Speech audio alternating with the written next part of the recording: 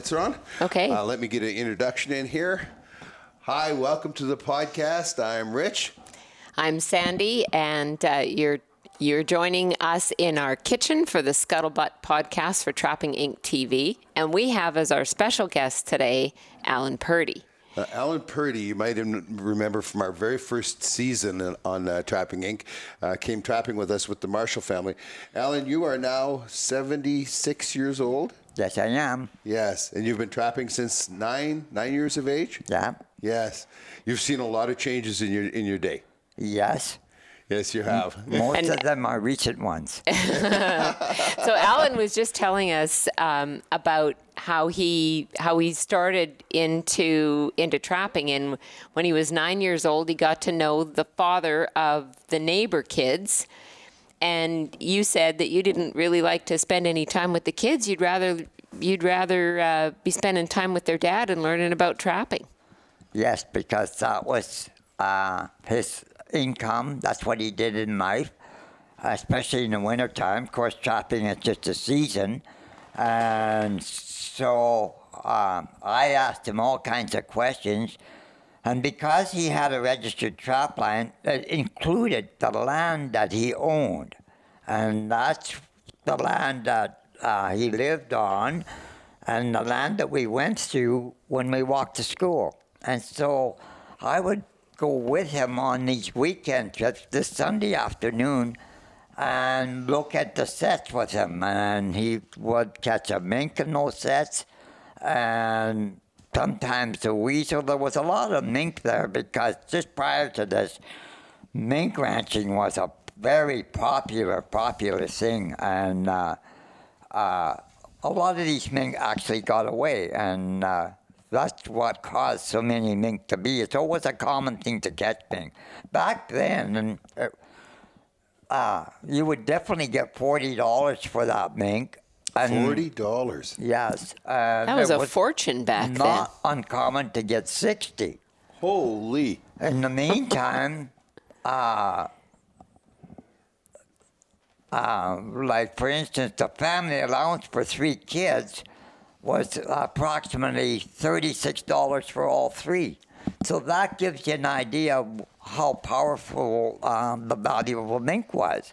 It was better than a month's wages. Wow. And so I knew that if I could learn enough about trapping to go on my own, that I could break away and get away from this bad treatment that I was getting from my dad. That's why I took Eugene as serious as I did and appreciated him like I did. This sec here. This is sliding down on you a bit there. There you go. So this lasted from 1951 until 1957. In 1957, in September of 1957, the beginning of it, the school informs me that I failed grade 8, and I was totally devastated. I was in tears over this because I just wasted a whole tough year. And that was more than I was capable of handling. So I was determined to quit school. But the school protested. They tried to talk me out of it and give me reasons for talking me out of it. So finally they called my mother in because they weren't getting anywhere with me. And so I said to them, listen here. You guys are accusing me of not learning what you're teaching me, and you're not teaching me what I want to learn.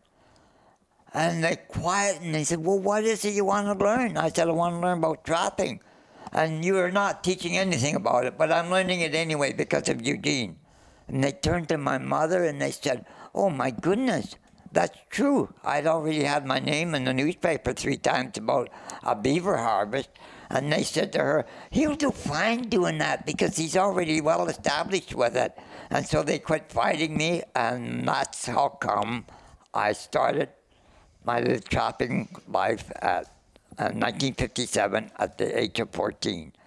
And it was September, but the season wasn't open yet. But I had to get out there, and I was traveling on foot. There's no snow, so it was just a walk-in trip. And so I did walk in. I didn't have time to build a cabin, so I just built a lean-to by a lake called Bifflin Lake. The trap line was owned by Joe Netto, and I told him what happened to me, that I failed grade 8, and I'm ready to start my own life, and I learned enough from Eugene, and I got a partner license from Joe to be on his line. And so I chopped that winter, but I didn't have a cabin, so I just built a lean-to. And I spent the winter in the lean-to. So my skidoo suit was my skidoo suit in the daytime, and it was my pajamas at night. And that's how winter went that year. And So how far did you have to travel to get to your trap line?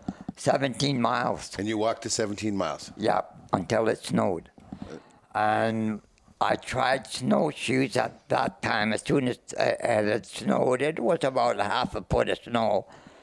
And what I noticed about the snowshoes is when you take the one foot and put it in front of the other, it flattens all the willows and the rose bushes and everything. You can't put the other one up that you need to move because of the first one holding the brush down.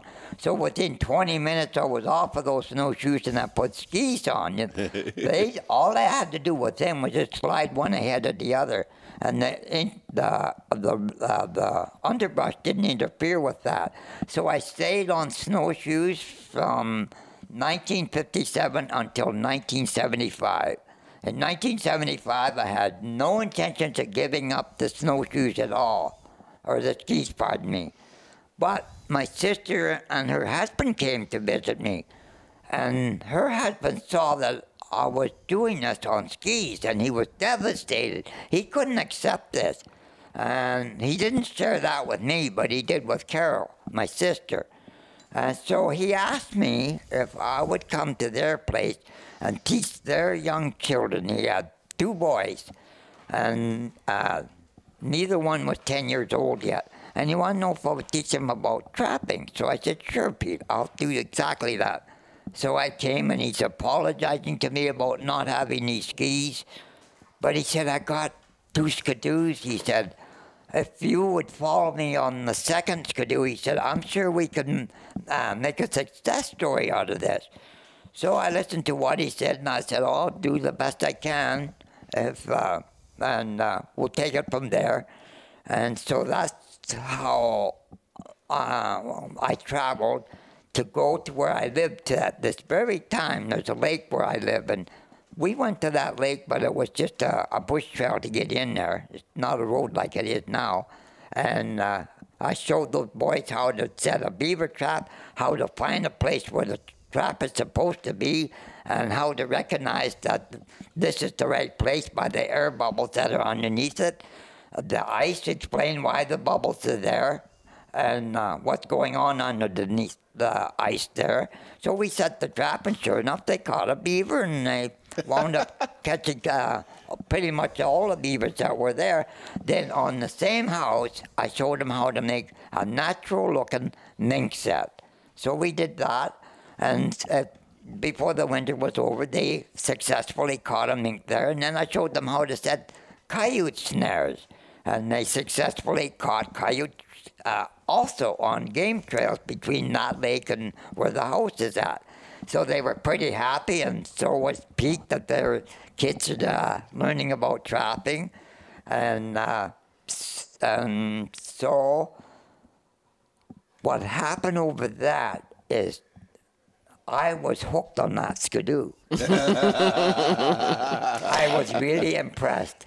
And so it just so happened that at that time, Athabasca had a store called McLeod's. And there was a man there by the name of Ellis Crum. He had bought himself a brand new Arctic Cat 440 Panther. But he had developed cancer, and his cancer had become active, and it become so active, it robbed him of so much strength, body strength, he couldn't even start that skidoo. And so he wound up selling it to me for $1,200 in 1957. And I've had that machine until I wore it out, and I've not been on my skis since then. And So let's so talk Pete about that. admitted to me later that that's what he wanted me to teach his kids trap board, because he couldn't. It was more important that he gets me off of those skis rather than his kids to see the trapping. He was an oil field man, but the kids were making their own money. And to this very day now, I have a tremendous, special, very noticeable relationship with all 4 of his kids over my involvement with them when they were kids. That is a very special thing. And so from there, and I trapped from 57 till 1964 there, and in 1964, in the spring of 64, well, I better back up here a little bit. So, Tell us about the very first winter. How much fur did you catch that very first winter when you were living out of your lean-to? The only way I know how to answer that question is that I packed the fur out on my back on those skis, and there was a fella trapping not that far from me, and he was a fella that hauled. I don't know what you call him, but what he did, he hauled livestock to the market in Edmonton, and it was out of Edmonton. It was before you even get there, but it was just in that direction, not far from Edmonton. Okay. And he was a trapper, and so he was the one that took me in his 3-ton truck, and had a load of cattle on the back of it, and he took me to Edmonton for auction.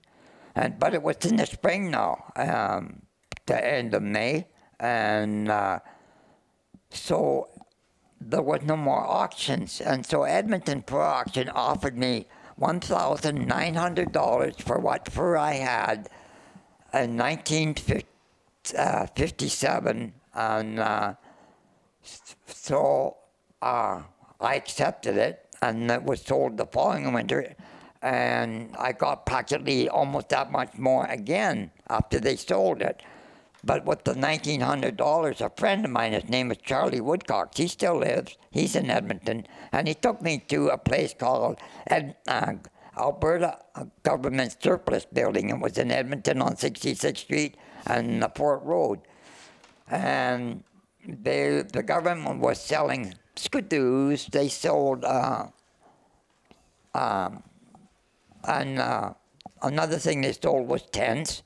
And I was interested in the tents. And what I noticed there, though, is they wouldn't sell it to me. You had to put a bid on it, and they wouldn't review the bids later on. And that wasn't suitable to me. But Charlie Woodcock wouldn't get off my back. He just kept on and on pestering me about filling out the form.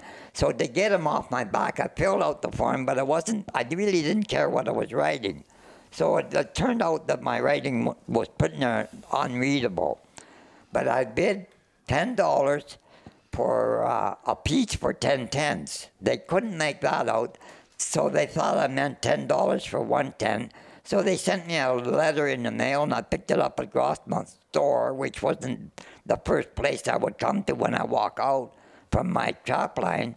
And they accepted my bid, so went back on the Greyhound bus, used a cab to go to 66th Street and Fort Road, picked up that tent, and stopped at WW Arcade. It doesn't exist anymore, but I hear they're going to start that up again.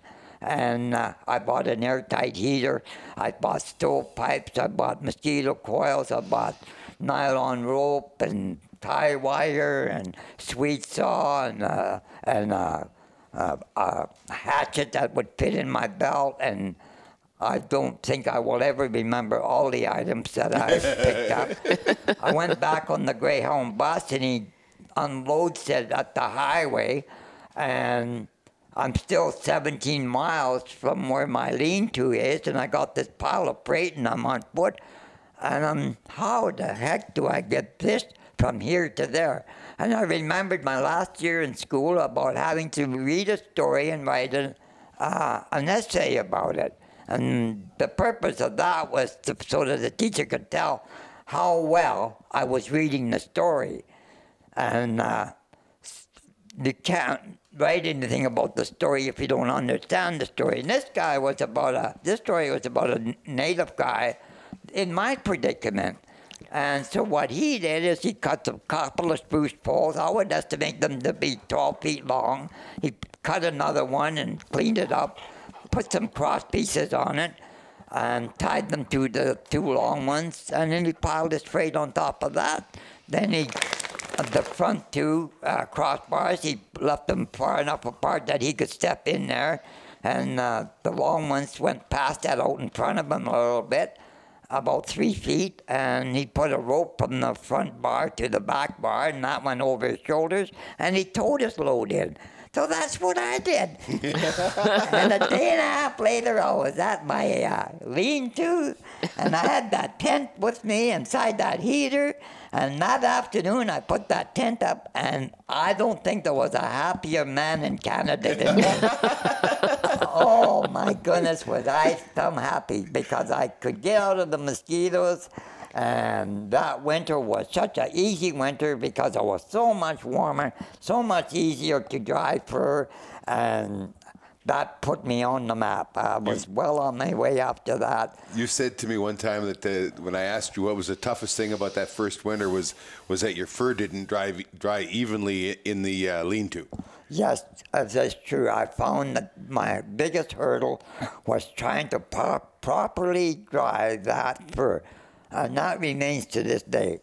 I'll never forget the difficulty that was. As far as my discomfort and smoke problems and everything, to me that was extremely minor compared to drying fur and compared to what it was like at home. So what did you catch for fur that year? Was it mink and coyotes, or what was the fur you were catching? A big item was mink. Okay. And another item was squirrels. I got 4 lynx, and I did get some beavers. I got quite a few muskrats, and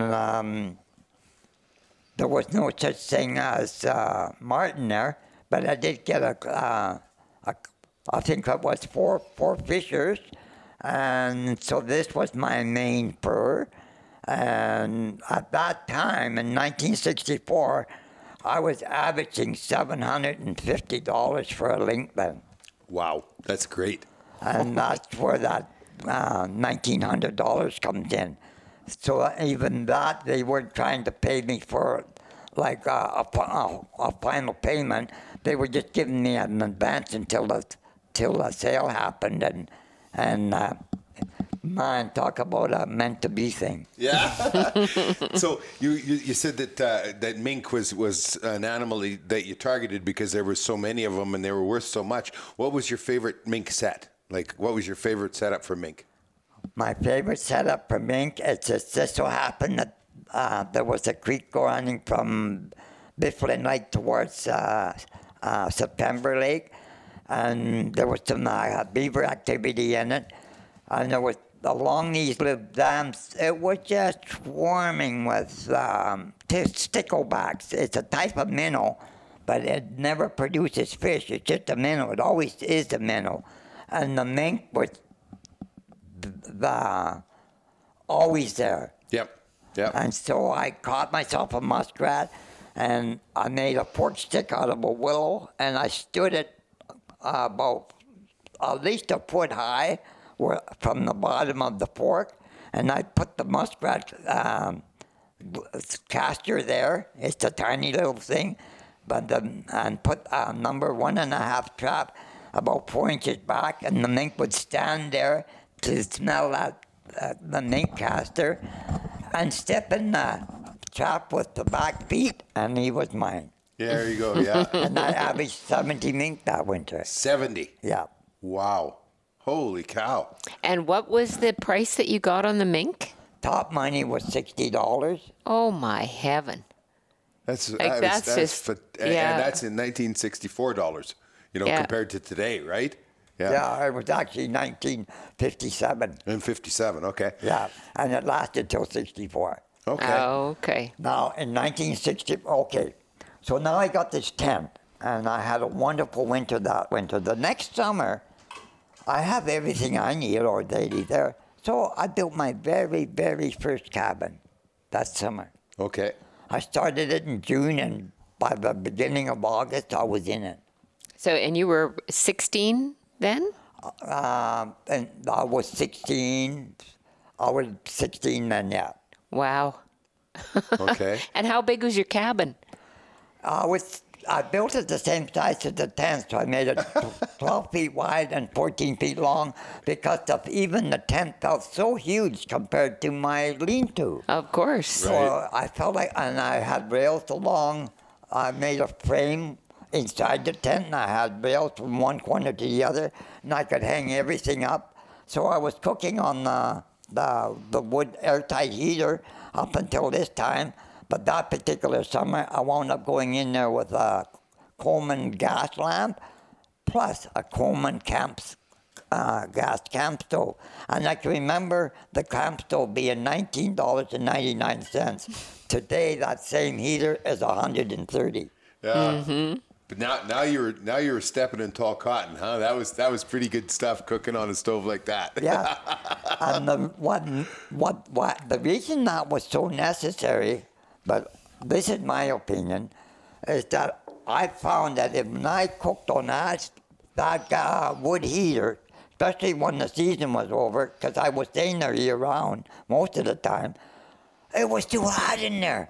But the gas stove didn't give me that problem. Oh, there you go.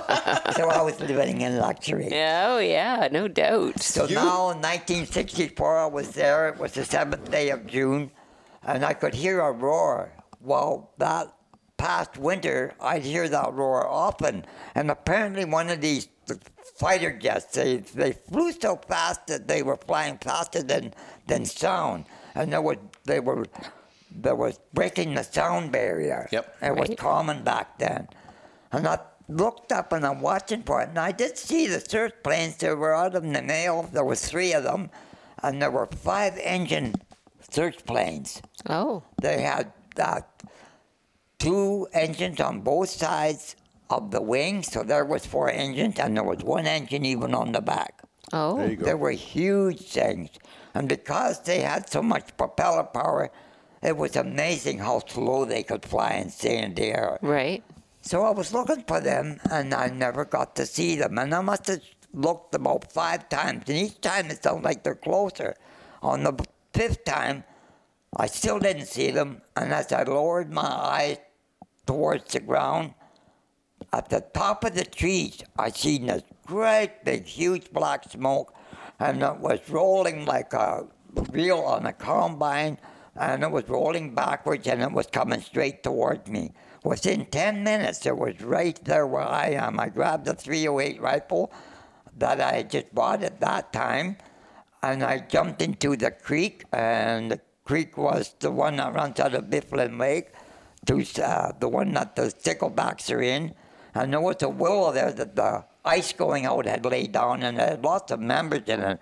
It was about the size of a 45-gallon barrel and almost laying flat, but it did come out of the water. I laid on that. The fire itself warmed the creek enough that there was steam coming off of it. Because there was steam coming off of it, that area was smoke-free air for me to breathe. And I wouldn't recognize the value of that then. That would come to me later. But that's how I survived that fire, was by being in that creek and having that nice air to breathe because of the steam keeping the smoke away. And I went in 10 o'clock in the morning, and the next morning I called out at 10 o'clock again. The ground was hot, the air was smoky, but the ground was too hot for me to leave, so I wound up staying there another 24 hours, and I left at noon the next day. And it wasn't as bad for smoke, and the ground wasn't so hot, but oh my goodness, what I didn't realize is with that 17-mile distance, that the fire doesn't burn in a straight line, and I would run into that fire before I got out of that bush. And that's what happened. So I had to make a circle, and I came to a creek that had a beaver dam on it with willows, and the fire was burning right at that dam. So I went through the fire there because there was nothing to go back to, and being young yet, my appetite had kicked in big time, and so I was hungry. So I went through it, burnt my hair and my whiskers that I had then, and eyebrows and lashes. And I went to the Island Lake farm where my mother was, and she smelt the hair, the burnt hair. She called my name. I answered. She come running to me, and she knew I was in a bad place because the radio was telling her where the fire was, and she knew that I was there, but she just kept that to herself. And so she asked me what I experienced, and I told her what I just said, and so it would be 1975 before I would trap in that area again. And so I did, and built cabin number 2, and lo and behold, I'm still trapping to this day. And what a lot of changes, like that, what an experience So that then was. The common trap, the acceptable trap then was the good old foothold trap. And by this time it had been in use for well over 200 years. And now I was a teenager then entering my 20s. Now I'm in my 70s. And even by the time I entered my 60s, 1985, the fur market crashed bad. So bad that link dropped from a $750 average to a $30 top price. And they claim that they had success in Europe with ranching these links. And because they had success, they flooded the market with so bad that there would be years and years before they used up the surplus of that. And that's why the fur price has dropped so much, because they haven't used that surplus up yet. Right. So I've never seen a decent link price since then.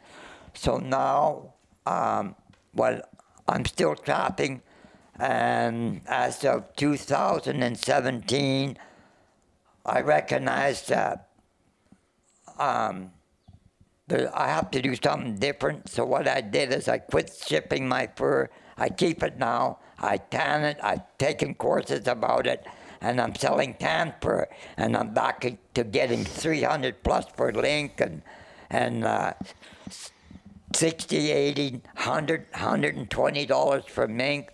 As high as 250 for marten. I never mentioned that. That's in the area I'm at now.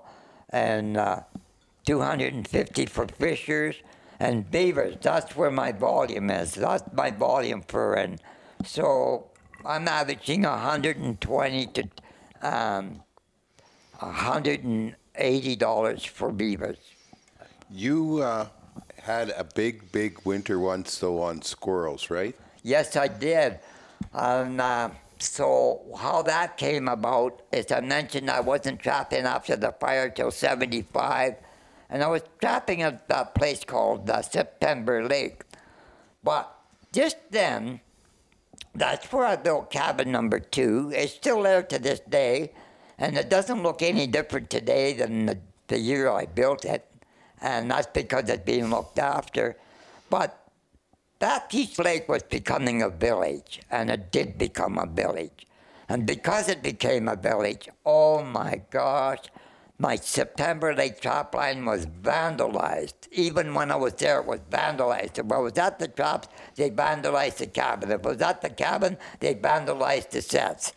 And so Fish and Wildlife, they only helped me once. These vandalizers, I think it was an accident. They were driving past on a lake, past push-ups that had traps in them, and there was a willow for the trap.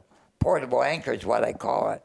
And they happened to hook it, and they pulled it out of the push-up, and there was a rat in that trap. So now they pull all of the willows out, blood all over the ice. The willow is still there, but there's no rat and there's no trap. So Fish and Wildlife came in and looked at this, and they replaced all my traps. And the second time, these guys vandalized my cabin. I was out looking at my traps, and they came to my cabin. I had left a pot of moose ribs cooking for me, and I'd already had the vegetables. Had the fire turned right down to a pilot, and it would just simmer and be all ready for me but the cabin was full of smoke when I got back. They helped themselves to my stew. They didn't bother to turn the fire off on the propane stove, so what little bit they left in the pot was like ashes. In the meantime, by the table in there was a picnic-type table. The heater was along the opposite wall, was a bear heater, and they were shooting beer bottles and Mickey bottles, and the glass on both sides of the heater was a good 10 inches deep. And run out of bottles, so then they shot the stovepipe, and it looked like a screen. It was so many holes in it. That's how come there was so much smoke in there.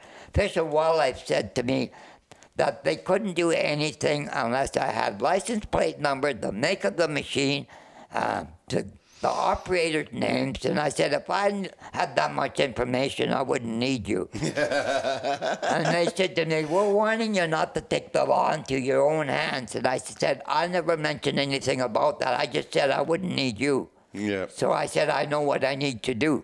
And they said, once again, we're warning you about the law in your own hands. I said, yes, I heard. And so I sold that line, and I went further north. And that north line is at Spotted Horse Lake. And what I noticed, it was very sprucey. My goodness, it was, had a very high squirrel population. So I built a cabin. I built the cabin in 1982 in the fall. And it was well into the season by then. So I was putting out squirrel snares as best I could. And when the season was over, and during the summer, I put a heck of a lot more out. And so I was looking after 4,700 squirrel snares at a time. That would be per day. It would take an 18-hour day to look at them all. And holy cow. There were times when it took more than that. If the weather was so cold that I couldn't take the squirrel out of the pole, if I had to take the pole off of the snare off of the pole and put a new snare on, then I was closer to 24 hours a day to look at it. And of course I couldn't handle that, so that would take 2 days to see them all when it was like that. But most of the time I had warm enough weather. I was doing it with a trike because they were still popular in the 80s. And so the first winter of 83 and 84 with the 4,700 snares, and I had other towns ready to go if one town played out. So I kept that volume up. And that winter, my harvest was 15,700 squirrels for 83 and 84. And for 84 and 85, it dropped to 10,700. And again, the following winter. And it stayed like that until the beginning of the 89 and 90 season. And squirrels fell to from $2.50 to 30 cents. 50 cents was top price, but the way they were grading squirrels, I didn't have many 50 centers. According to them, I had lots of mostly 30 centers. And Alpac was coming in there and cutting my entire trap line down with those tree snippers. And I went to one of their meetings at Alpac. They said they would only take 20% of my spruce. They're taking all of it, so I went back to them, and they said, Mr. Purdy, your trap line is only 20% spruce. I said, that has nothing to do with that. You said you would take 20%. And they said, well, what we meant was your area is 20%. I said, well, that's not what you said. Well, that's what we meant, they said. And then Fish and Wildlife came to me and they told me that I could no longer shoot a moose every fall. I had to apply for the draw. They said the best you can expect is one draw every 3 years. Squirrels have dropped to 30 cents. They're taking my bush. Can't have a moose. I was devastated. I left there and I went to Red Earth, where I am now. And there was a trap line up at Wood Buffalo National Park. That's the one I went to. I bought it off of a guy by the name of Dennis Woogie Mouth of Crooked Creek, and I'm still there to this day. So, this has gone on. We'll wrap this up pretty quick. But what is your favorite animal to trap? Today, I'll have to admit that my favorite animal, I actually have two of them. The first one will be the marten. The second one would be the lynx. Okay. It's such beautiful fur. Yes. Yes. And the only reason I'm turned off a bit by beaver is because that is a tough guy to skin it properly. Yeah. Yeah, there's Takes a lot I of won't time. give up on it. So your favorite set for the lynx then? Do you like to snare them or foothold them? I like to put hole. I like to use the soft catch. They still allow that because as long as it's in that set, the lynx stays alive and it protects itself, even Right. from wolves. Right. That's important, isn't it? Yeah. That's important to me because I've got a lynx that is in top condition. There's no damage to it yet. Even the trap hasn't damaged it because I usually look every day. Yeah. Well, Alan, this has been a pleasure. You have so many stories. We could go on and on and on. Our dogs are having a good fight over here, like misbehaving unbelievably. They're like children. They need attention. Yeah, exactly. We've enjoyed our time with you, Alan, and thank you so much. What you want to just tell everybody thank you, and maybe we'll see them down the line. Absolutely. Thanks so much for being with us, and thanks for joining us, Alan. We've been at the Rendezvous with you, and that's where we met you for the very first time, and you've got so many great stories to tell, and it's really important to us from a heritage perspective that we get to talk to people like you. So thank you so much for joining us today. Okay, what I'd like to add to this is this particular rendezvous, it's got to be at least my 12th one, and it took place at a place called Pincher Creek. Teefy Creek, pardon me. Yep. It's not real far from where I live. It's not much farther than going to the trap line. And they have this silent auction. And this year, what I noticed was that there was a willow loop and had a beaver sewed to the willow loop, and it was tanned by the Winnipeg Company. And so I put a bid on it, and I bid $100 for it. It's a small beaver, but that doesn't mean anything to me. What caught my attention is the loop itself is the way that first the beaver was dried in the beginning of the fur trade. So that dates back to the very beginning, which is apparently the 16th century. And as for the beaver being on it, tanned, the beaver tanned on it is how they are. Lots of people are buying this and they hang it on the wall because it's how the beaver is treated to this very day. So what it meant to me was I was buying something that's present time plus the beginning of the time. So the willow is the beginning of it, and that's what meant so much to me, and always will. And the fact that it's tanned is what we're doing with it today. So it has the beginning and the present time, and then it was more than. I would have bid a lot higher than that if I was at competition, but I didn't. I was the one and only guy that bid on that. And I'm the guy that from 2007 recognized how important it is to recognize what's meant to be and what isn't, and not to fight either one of those two. So it was meant to be for me to have this, and it makes it the most wonderful rendezvous, one that's going to have an outstanding, something to remember for the rest of my life and even beyond that. Well, good. That Thank is you. fantastic. Thank you Thanks very so much, Alan. Alan.